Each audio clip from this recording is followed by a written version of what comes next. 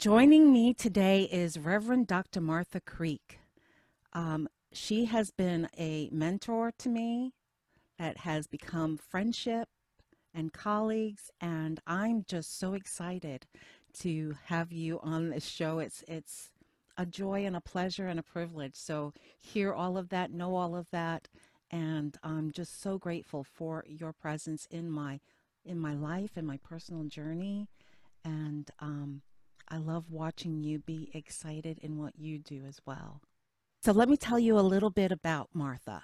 Her sincere mission is to serve, and it's evident in how she joins others in all aspects of their humanity as a peaceful presence, no matter the circumstances. And I can tell you, I have witnessed that, my friends. She has a clear understanding that each of us is fully equipped and exists in an infinite possibility field. Martha is inspired and motivated to offer practices and insights that motivate and promote balance, autonomy, mindfulness, and a solid foundation for living. And Martha is no stranger to challenging situations.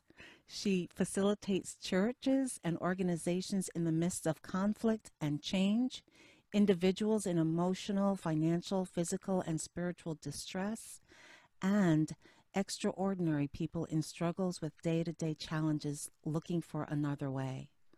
Martha is dedicated to serving individuals in realizing their full potential. Welcome, Martha. Thank you so much. It's very humbling to hear that. And I can report and would love your readers to know that I claim that also. That there's nothing that I heard, as humbling as it is and as wholehearted as my response to it is, like I would be delighted to know that about another person or to lift them up in the way that you've lifted me up here, honey. And it's absolutely true what you say. I can absolutely see each and every part of that. And it's delightful that you have experienced and witnessed, and it's beautiful and inspiring to be witnessed in it. So God bless whoever's listening, that they also reflect in the way that you have and that we are here to see how we can find that within ourselves. Each and every one of you, all the words you read about me is also true of many, many of these folks that'll be listening to this empowerment, this series that you're doing. Yeah, So that's one of the gifts that I love about you and who you are is what you see in others. And that's just a huge gift for so many of us, just to be witnessed as the divine light that we truly are. So thank you. my pleasure. The reason that I invited Martha to be a guest, not just because I love her, but the other reason is that I wanted her to really take us on a journey about what's going on with our bodies as they age, to look at the myths that we buy into and shifting those erroneous beliefs that no longer serve us. So my first question to Martha is, what were some of the beliefs that you were told would happen to your body as you got older? What's the buy-in there?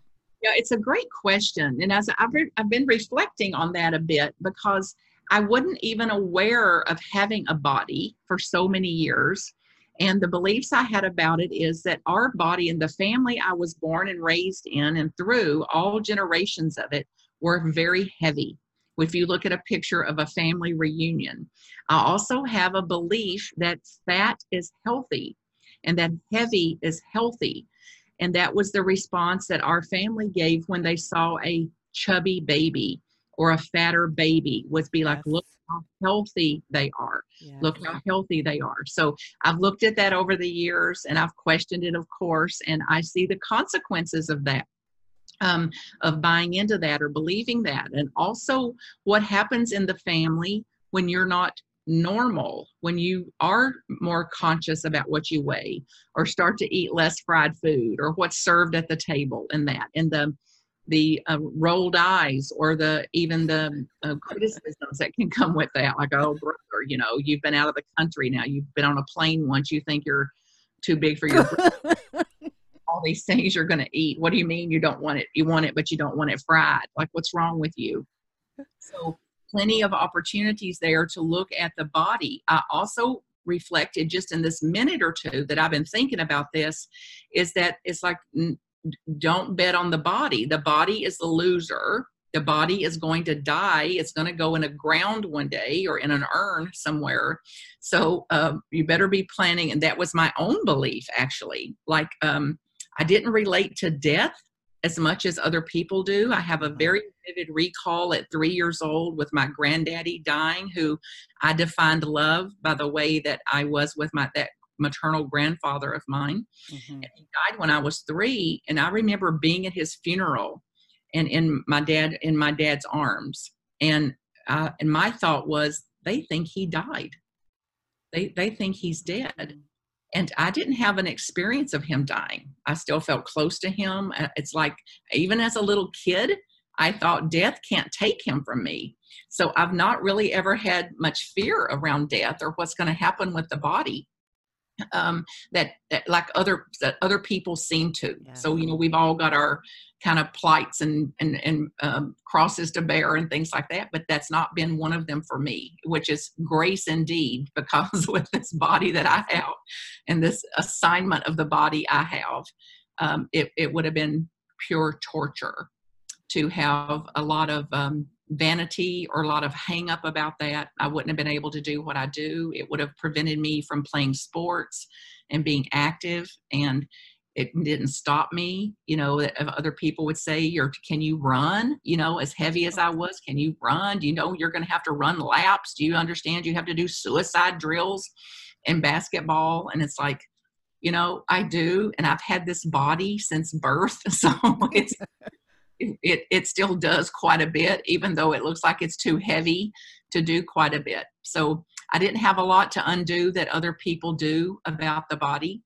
And I also could look at some of the consequences in the family and see scientifically that there's some cause for this, DNA wise, cultural wise, environmental wise, and just math. If you take in 3,000 calories and burn out 1,000, then to be an accumulation of that.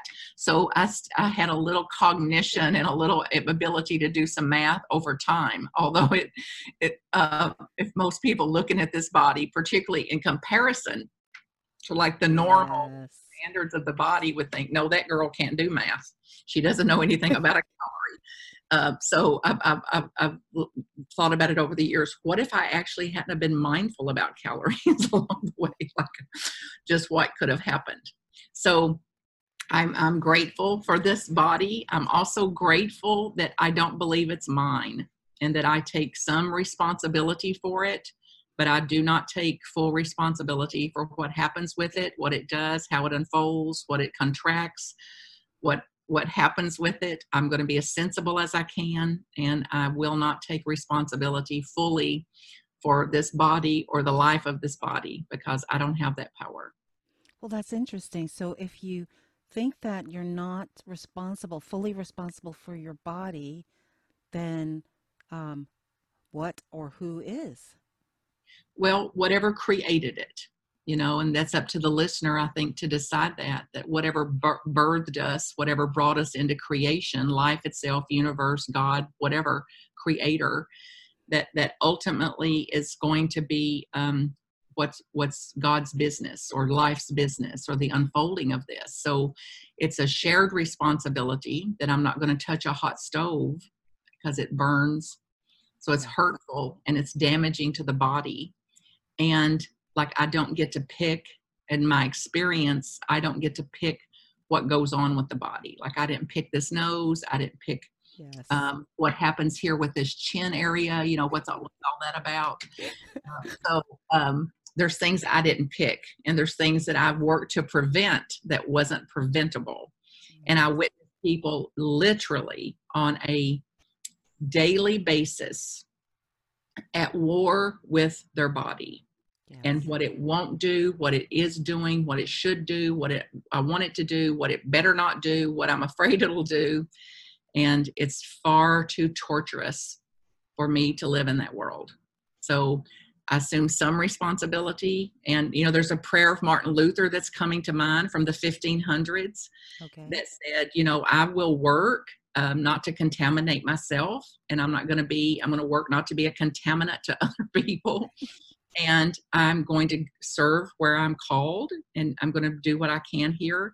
And I surrender all responsibility for my own life.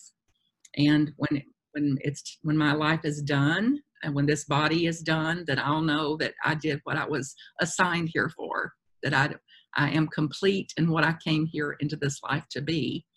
And the same is true for other bodies also. Yeah, that's beautiful. I'm like, preach it, sister. Yes. um, so were you given any constructs or beliefs about what happens to your body as it ages at all? There was not much concern about what happened with the body with aging other than expect the worst. So it's like my mother had a saying like, whoever called these the golden years hadn't lived them. So it's like you get old and die, and you get old and the body starts to constrict and shut down. And that's also factual, when I remember hearing a talk by Eckhart Tolle, like, if you think this body's not going to constrict Yeah. and go out, like put an apple on a table, get you a fresh, new, ripe, plump apple and set it up on your table and watch what happens to that apple in about 7 days. And that was so profound to me. And it's like, that's also what happens to the body. Yeah. It'll have its own life cycle, and it'll have its own wrinkling process, and it'll have its brown spots here and there, and it'll eventually constrict off, rot off, disintegrate, and return down to a seed, which is where it came from, right. The seed itself. So we had some notion that, live all you're going to, and one day the body is going to constrict and die. There was also not a lot of fear in my family about that. And I didn't have some of the same messages that other, particularly women, got about that it's got to go a certain way for you to have value, mm-hmm. or for you to be empowered or something like that, of which I am extremely, extremely grateful for. What were some of the people that you've worked with? What were some of their beliefs around how the body should behave? Well, primarily that something can be prevented. And there's billions of dollars spent on preventative medicine and preventative measures around the body and aging and disease processes. So it's an extremely, extremely bitter, bitter pill when someone that hasn't eaten a bite of fat in their life, that's exercised every day, has a heart disease. Yep. And when there wasn't heart disease in the family, for example. So things like that. And that then if I keep moving, keep exercising, keep doing these things, that I'm not going to have illness. Right. Or if I meditate daily, I'm not going to have high blood pressure. Right. And then the blood pressure gets high, and then some kind of fake positivity about it. Like, oh, I'll just ohm my blood pressure down. And it's like, no, you're already ohming and your blood pressure. You may want to try something different. And it comes down to then this, are you willing to take the medicine? Because one of those prayers in that Martin Luther prayer is, I will administer medicine as a servant leader. I will administer medicine. I'll also take it. And I'm not promoting it. Everybody's here on their own accord. We're here under our own authority, or the authority of our mind or heart. So I have nothing to promote here, other than I know for me that I've watched, and that was your question, honey, what I've watched with people believing that something is going to turn out X, Y, or Z way, and then they follow the formula for that. Right. And then the very, very painful grief and loss and despair and shock and trauma when their formula didn't produce what they were counting on it to produce. Yeah. And like, I had a diagnosis of breast cancer 12 years ago now. Mm-hmm. And I wasn't in denial over it. I simply didn't believe it was mine. And they even referred to my breast. And I'm like, they're not my breast. They're not my breast. Okay. So, and this is the current lay of the land. And I didn't have breast cancer in the family. I never had been pregnant. I've never taken hormones. I've never had some of the things that were the cause of that. And then if I don't catch it, then I slide off into what am I holding in my thoughts and Oh, where yeah. too close to me. And I'm not denying any of that. I don't know. I mean, that's the Hmm. mystery of it. And my primary spiritual practice is to accept the mystery of it, which I would also wholly recommend regarding aging to and the body's lifespan and the body's life cycle, to accept the mystery of it. So do what you can and do what's sensible and surrender, because it's one day we won't get to pick. Right. Thank you. Yeah. So it doesn't sound like you had a lot to transform, like from the myths around the body and aging to who you are today. Is that true, or have you had to transform your beliefs? There's been some, but I started so young, and that I remember if you look at my first grade picture, I was evidently president of the class or something. I'm some officer in the class in first grade. So I was 5 or 6 years old, Right. and I'm bigger than my first grade teacher. Dang. Yep. I'm literally taller and bigger than my first grade teacher. Now, albeit she was small, but I mean, I've always had some reference for this size. So it wasn't like I just became this size overnight, so Right. this size has been with me all along.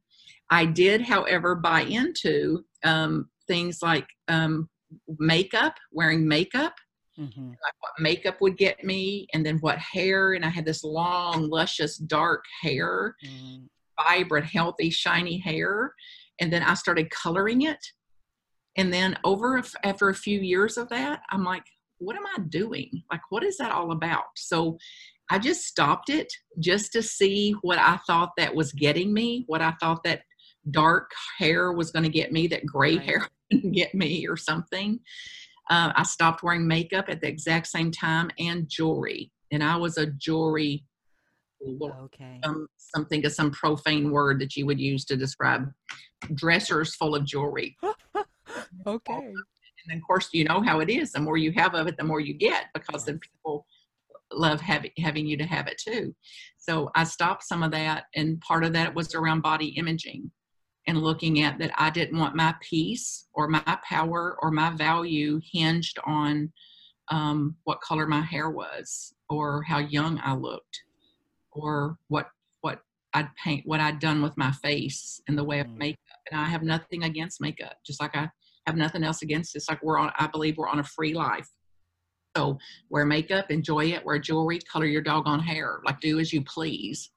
And I can't live a transformed life if I am afraid to lose my hair, or to have gray hair, or to not wear makeup, or to be seen without makeup. Right. I cannot live a well-being. That is not a well-being for my heart.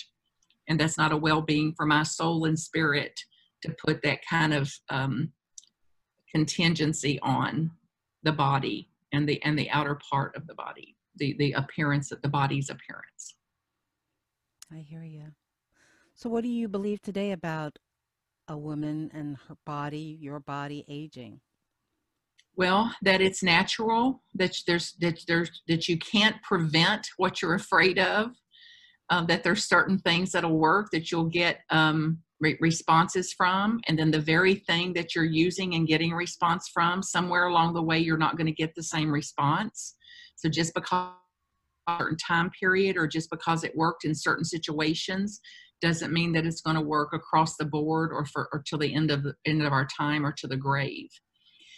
I believe that there is more, and I want to believe, and I'm an eternal optimist, as you know. As much Yeah. as people say, "Oh no, girl, you're a realist. You're a realist," I accept that. I am that, but I'm also eternally optimistic that we are learning something as a result of this, and that we do not have to let our well-being, our peace of mind, or peace of heart be so tied up in age, or aging, or what the body does through its natural processes of aging.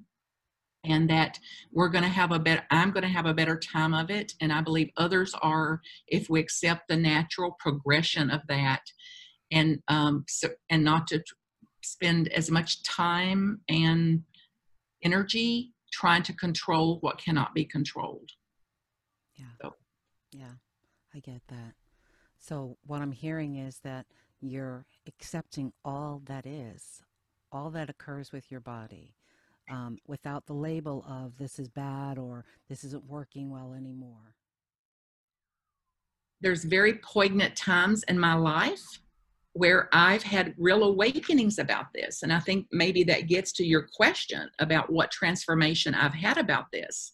So, for example, Byron Katie speaks about going to visit somebody who was so upset that her one leg was swollen and just out of proportion, the size of a basketball. Mm-hmm.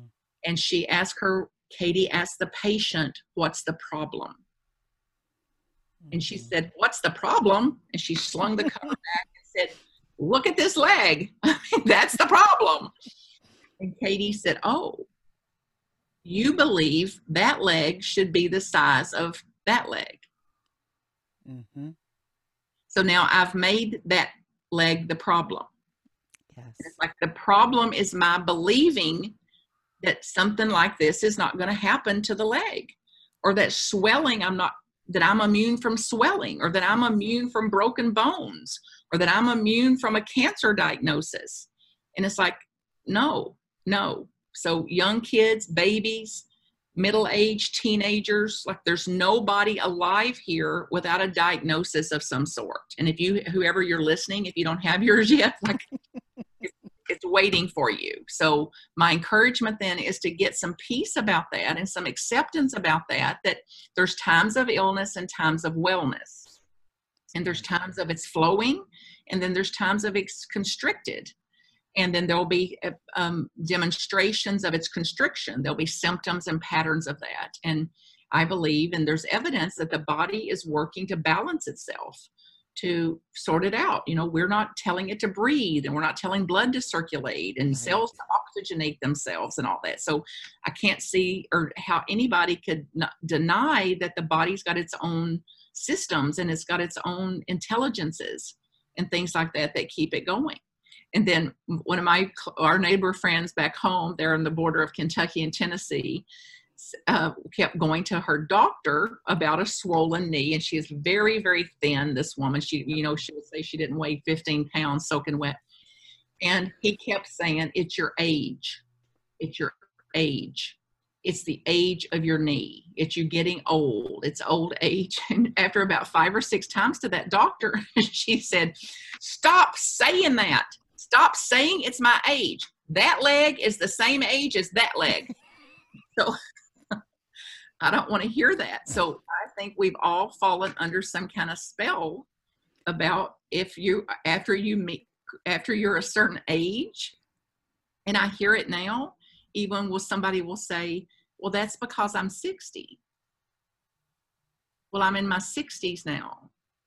So it's like we're still under some kind of spell that when something starts to naturally occur, that we plop some kind of age, our notions about age or our beliefs about age into the equation. And Yes. part of it is to make sense out of it, Yes. or to be able to just cope with it in certain things. But it's absolutely, it's not true. Yeah. And it's not absolutely true. So Yeah. it's a factor, it's a variable, I believe, but there's no absolute truth to it, because somebody's not doing so well at 40 and somebody else is living to be 104.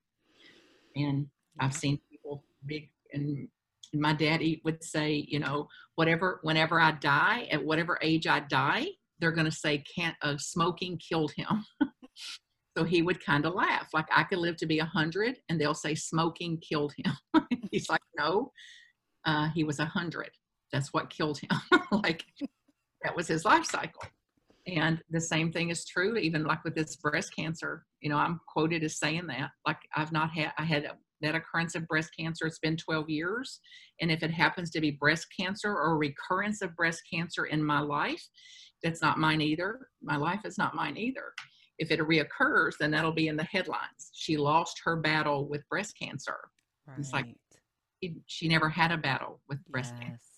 Yes. Yes. But that's a part of the disease, this plopping disease labels on there. And then um, factoring in age as a dominant cause of something without ever questioning, is that true? Is Right. this really, is what I'm dealing with, can I absolutely know that it's age related? Right. So, for women who are at the point in life where they're maybe struggling a little bit with getting older and what their body is doing, what suggestions do you have for them? Stop it. Could you say that again? Stop it. Stop your struggle. Throw in the towel. There's just so much that could be said about it. I understand. I'm not immune from this either. I don't use mirrors much, and you can tell that by looking at me, and it's fine. Um, but it's like, if at least if you're going to look in the mirror, look at what is looking at you. See what is seeing you through those eyes. So instead of counting the wrinkles and measuring them with your measuring tape and how deep they are and how long they are and how many necks we have and those things, it's like the focus has got to be somewhere else if for you to ever have any peace of mind, which, Mm, so then measuring the body and the constriction of the body, the decay of the body, the loss of its range of motion, the loss of agility, the loss of metabolism, and not to mention gravity work. So those perky breasts we depended on, in our 20s won't remain perky without some surgery or 10. mm. So it's like then it's doing your best to accept the natural processes of the body, gravity, Mhm. aging, and it's absolutely a thief of joy to measure your power or your value or your worth based on the shape or the size or color or condition even of the body, and then change what you can. Have a big time with it, color it, paint it, nip it, snip it, stripe it, mohawk it, work it out, diet it, eat it, and to know that it's not, that you're okay, I'm okay, and that you're okay with whatever body you have. And it's inexpressible. My desire for people to know that, and the power that comes from just even having a glimpse of it, that Yes.